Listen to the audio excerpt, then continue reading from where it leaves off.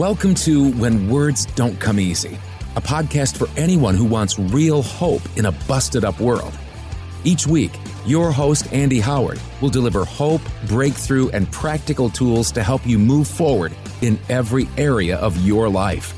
Now, here's Andy with this week's episode. Yo, welcome back to another edition of the When Words Don't Come Easy podcast. So happy to have you with me. Again, if this is your first time or you haven't met me yet, my name is Andy Howard, and I am so glad that you're here. Today, I'm flying solo, so hopefully that is cool with you. I just want to spend a few minutes with you going over one of the chapters of my latest book, When Words Don't Come Easy. You can find out more information at andyhoward.com. It's available at Amazon, both in hardback or paperback edition, or the Audible at audible.com. And if you're a Kindle person, hey, we got you covered there as well. But again, any other information you need, or if you'd love to sign up on my mailing list for the latest news, please do so at andyhoward.com. So I'm just glad you're here. Going to have some, just a few minutes to kind of dive into Chapter 5, and that's stuck. And we talk about stuck, but I was running this morning. Whew. This is kind of heavy. It's heavy for me. I still deal with this even after all the years of contending with my mental health and with depression and all the things. And it's a journey. I say that because I want you to know, if our pastor said it from the stage this weekend. He said, it's okay to not feel okay. And so many times, like, we put like these happy faces on and put our smiles on and everything's perfect, that you may be feeling like, well, man, I'm having kind of a crappy day. I don't feel so good. So something's wrong with me. I just want to say, man, that's hogwash. Hogwash is some old school East Texan terms where I'm from. That just means it's bullcorn. That's another one. Hey, over the few weeks, you will learn a lot of new words if you stick around with me. But just know, we know this from the beginning. The devil is a liar. In fact, John 8, he talks about he's the father of lies. The devil, that's all he knows to do, right? When he speaks, he's lying. So I want to talk about enough today. Enough, right? Enough. That word is alone. There's so many different ways we could go with it. But for me lately, I've been hearing, are you enough? Are you enough? Well, what does that even mean? Enough for what? It's like, even in the beginning days, when there's Adam and Eve, and here comes that dang devil. Dang devil. That sounds like my wife, Tiff. Love her dearly. But here he comes. Hey, did God really say you couldn't eat from this tree? I wonder why he doesn't want you to eat from this tree. Man, this apple must be amazing if he doesn't want you to eat this apple, right? Now he's slipping in here and he's saying, are you enough? Are you good enough? Do you fit in or even belong here? Here's the deal, man. God has no ranking system, whether it's with sins, and I love that. I'm grateful for that. Like, he doesn't have these big sins or little sins. Sin is sin, right? Same thing with ranks, and I love ranks, man. I love that companies that have like these ranks, and you get recognized for hitting certain ranks, at least as an entrepreneur, right? As you're climbing the ladder, as you're doing things. I've seen like all these little, I don't know, silver star thing, and I'm a Dash member, and I'm kind of going off the top of my head, just making up random stuff. But we have them too in our company. I totally get it. I understand. The deal is, when you get to heaven, like, those ranks mean nothing, right? And I shouldn't say when you get to heaven, when you die, let's put it that way. When you die and you're standing at Judgment Day, those ranks mean nothing. The only thing that matters, and that's, are you enough? Well, there's nothing that you on your own can do to be enough. And I'm going to dive into that throughout the rest of this. But the very first thing I do want to talk about is about two different Elishas. I love the one about Elisha Otis, and I'm just going to read this straight from my book. And if you'll give me a second, I want to pull it up on screen because I just want to read it, take it back to Elisha from the Bible. And this is actually found in 2 Kings. This dude, Elisha, 2 Kings, Elisha here, I think he was our first, what you say, essential oils pusher. I say that hey, trust me, if you could see my wife's bathroom right now, you would know that I love the essential oils people. I love them dearly because it's everywhere. Like Tiff loves the stuff. She's not what do you call them? A seller, I guess, salesman for essential oils, but she loves them. So here we go. I digress. We're going to 2 Kings. We find our first essential oils seller, and here he is. It's Elisha. See, once upon a time, there was a widow. Her husband had loved the Lord, but he was gone, and she was on her own with just her 2 sons and a lot of debt.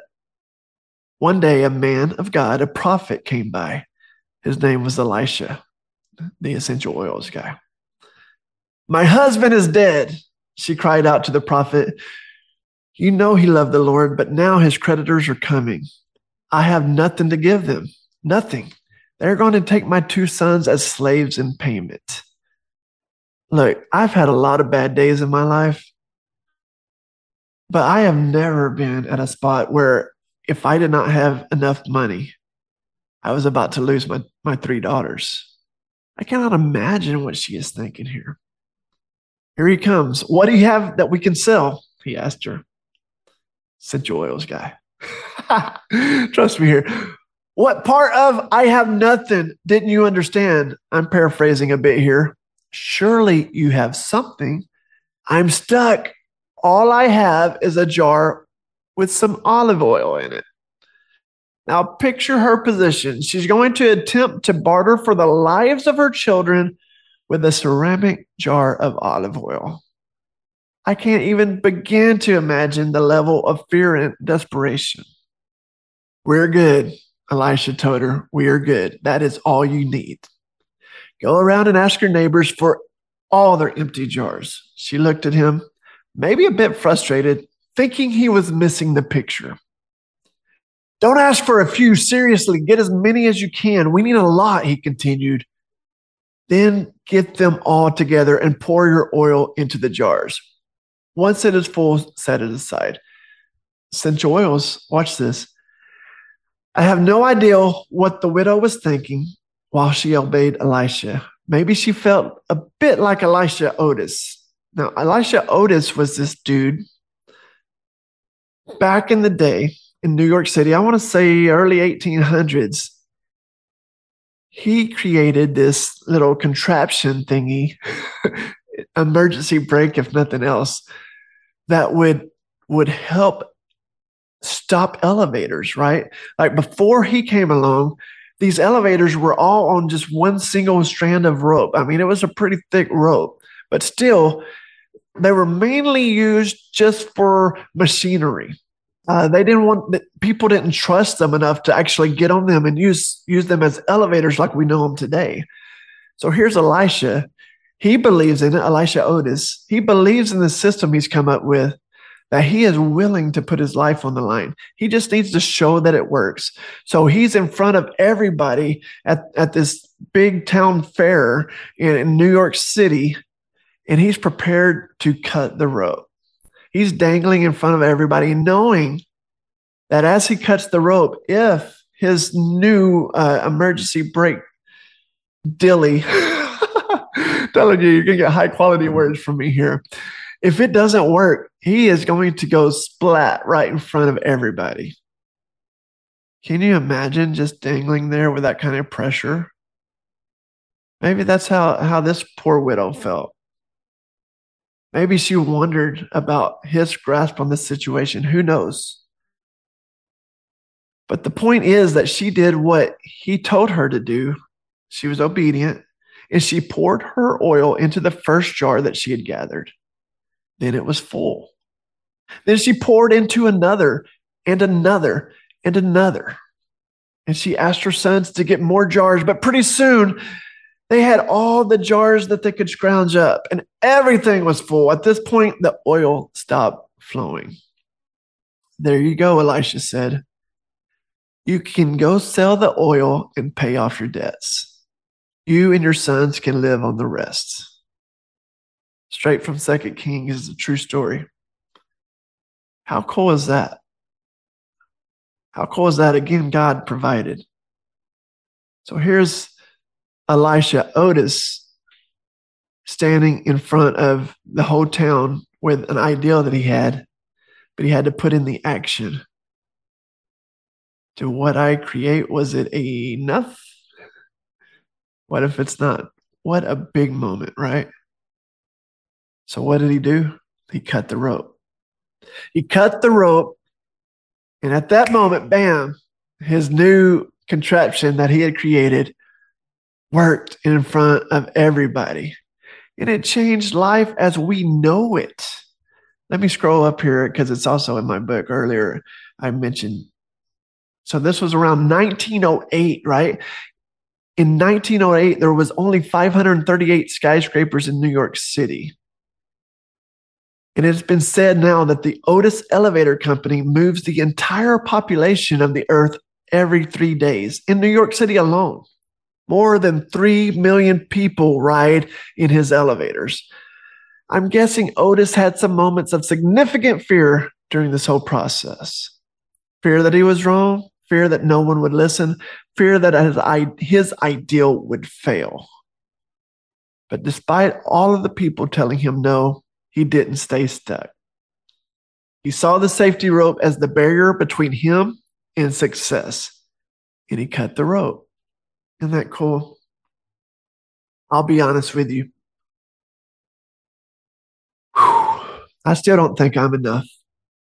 Like, what in the world am I even doing here on this podcast with you today?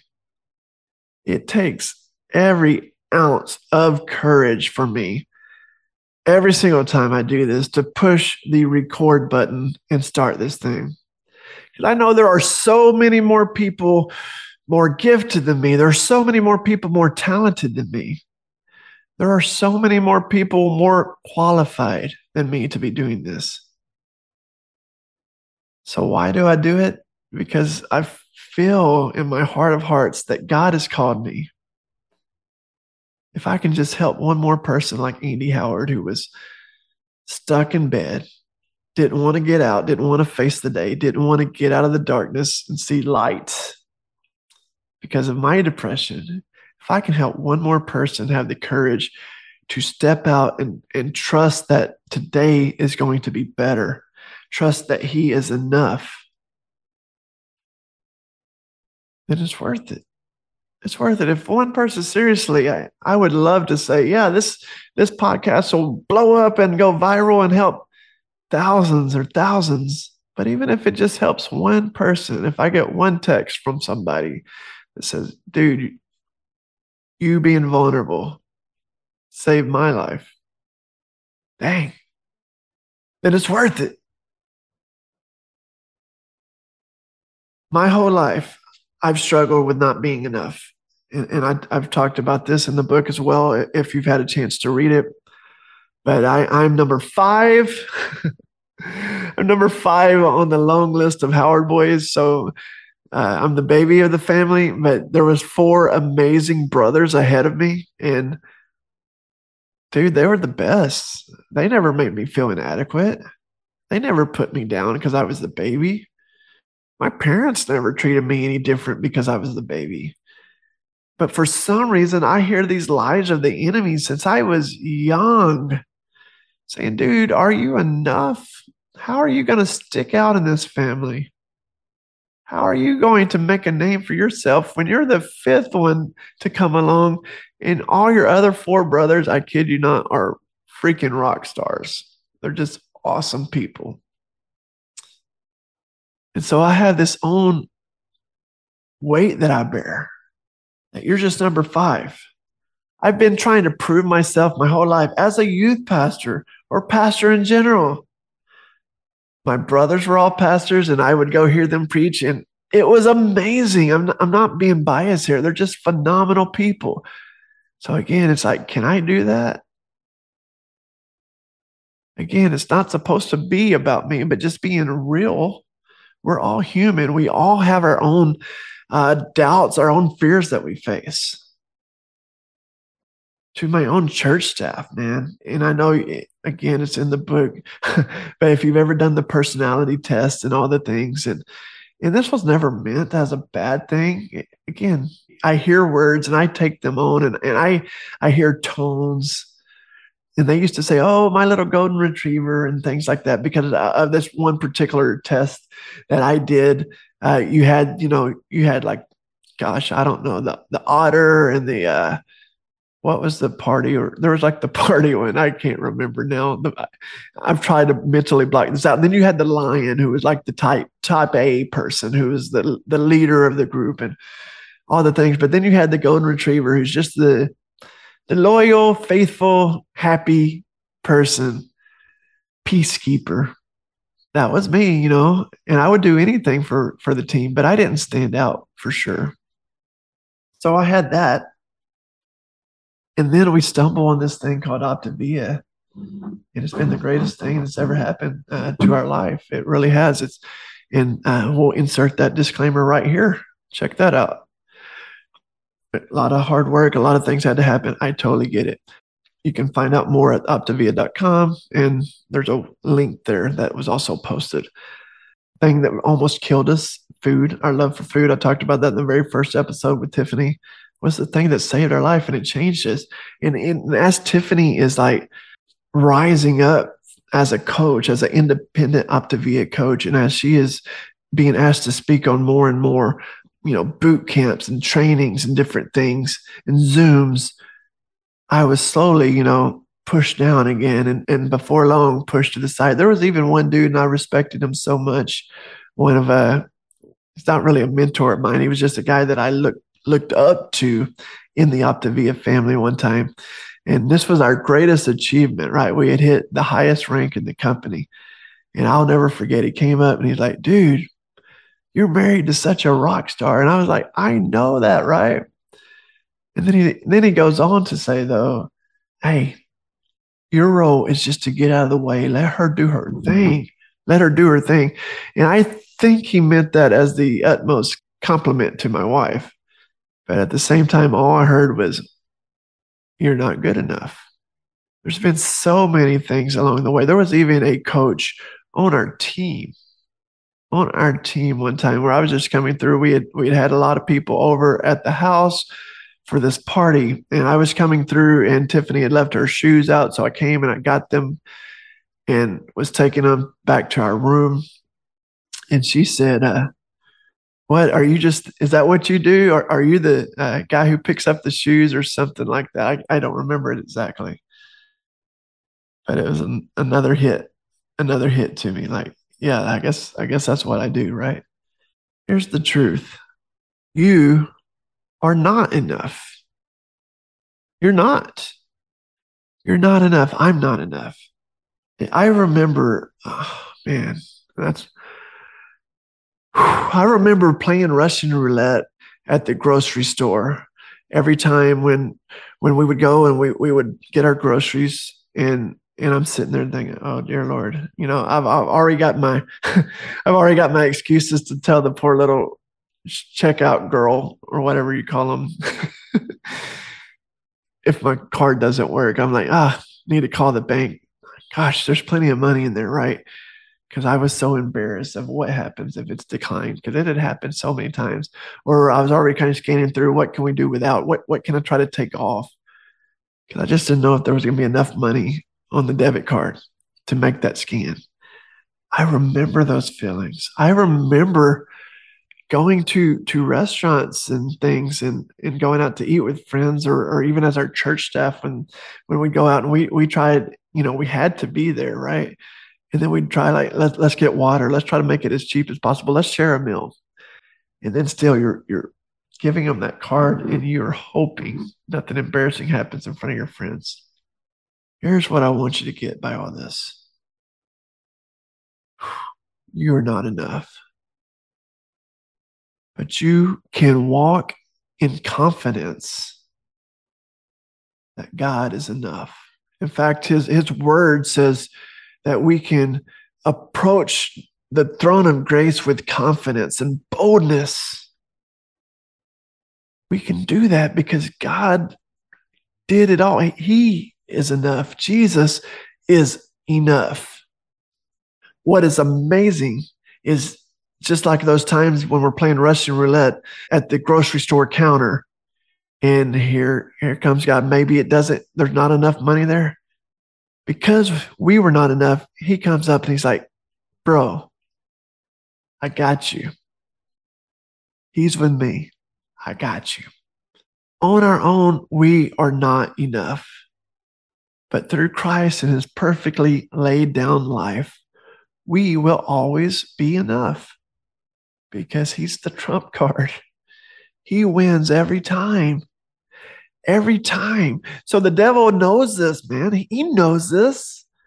He wants to try to deceive you. He wants to discourage you. He wants to lie to you because remember, he's the father of lies and tell you, you are not enough. Here's something I want you to remember.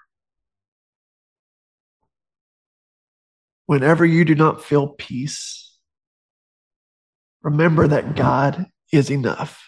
He is peace. He's the Prince of Peace.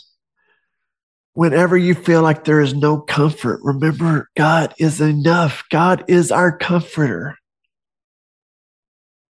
Remember when you do not feel loved, keep in mind that God is love. That's who he is. He's love. You don't know any other way. And whenever you're facing darkness all around you, remember God is light. Light always wins. Every time you flip the light switch on, bam, no matter how dark the room is, light wins every time. So walk in confidence knowing that you are enough, not because of anything you've done, but because of who he is. God is enough. I love you guys so much. I'm grateful for every single one of you who took the time to listen to me. I hope my prayer is that this has been a blessing to you and that you will find hope in Christ, that you will find hope in God because he is enough. And there's not anything you will not find any hope in a certain denomination that you're a part of. And I'm not saying those are bad things. Please hear me. But I'm just saying, we don't get to heaven and he's like, well, hey, you were a Baptist, you were an Assembly of God person, you were Church of Christ, you were Methodist, you earned this part of heaven. It doesn't work that way. He doesn't have tiers, like tiers of heaven, like you qualify for this. And same with sin. He doesn't say, well, your sin is so bad. Your sin is so bad, there's just no grace for you. No, there's always enough because he is enough. I hope this has been a blessing to you guys. Love you dearly, and we will see you soon. God bless. Thanks so much for tuning in. If this episode helped you in any way, it would mean the world to me if you would leave a review and share it with somebody else. Thanks so much. I'll catch you next time.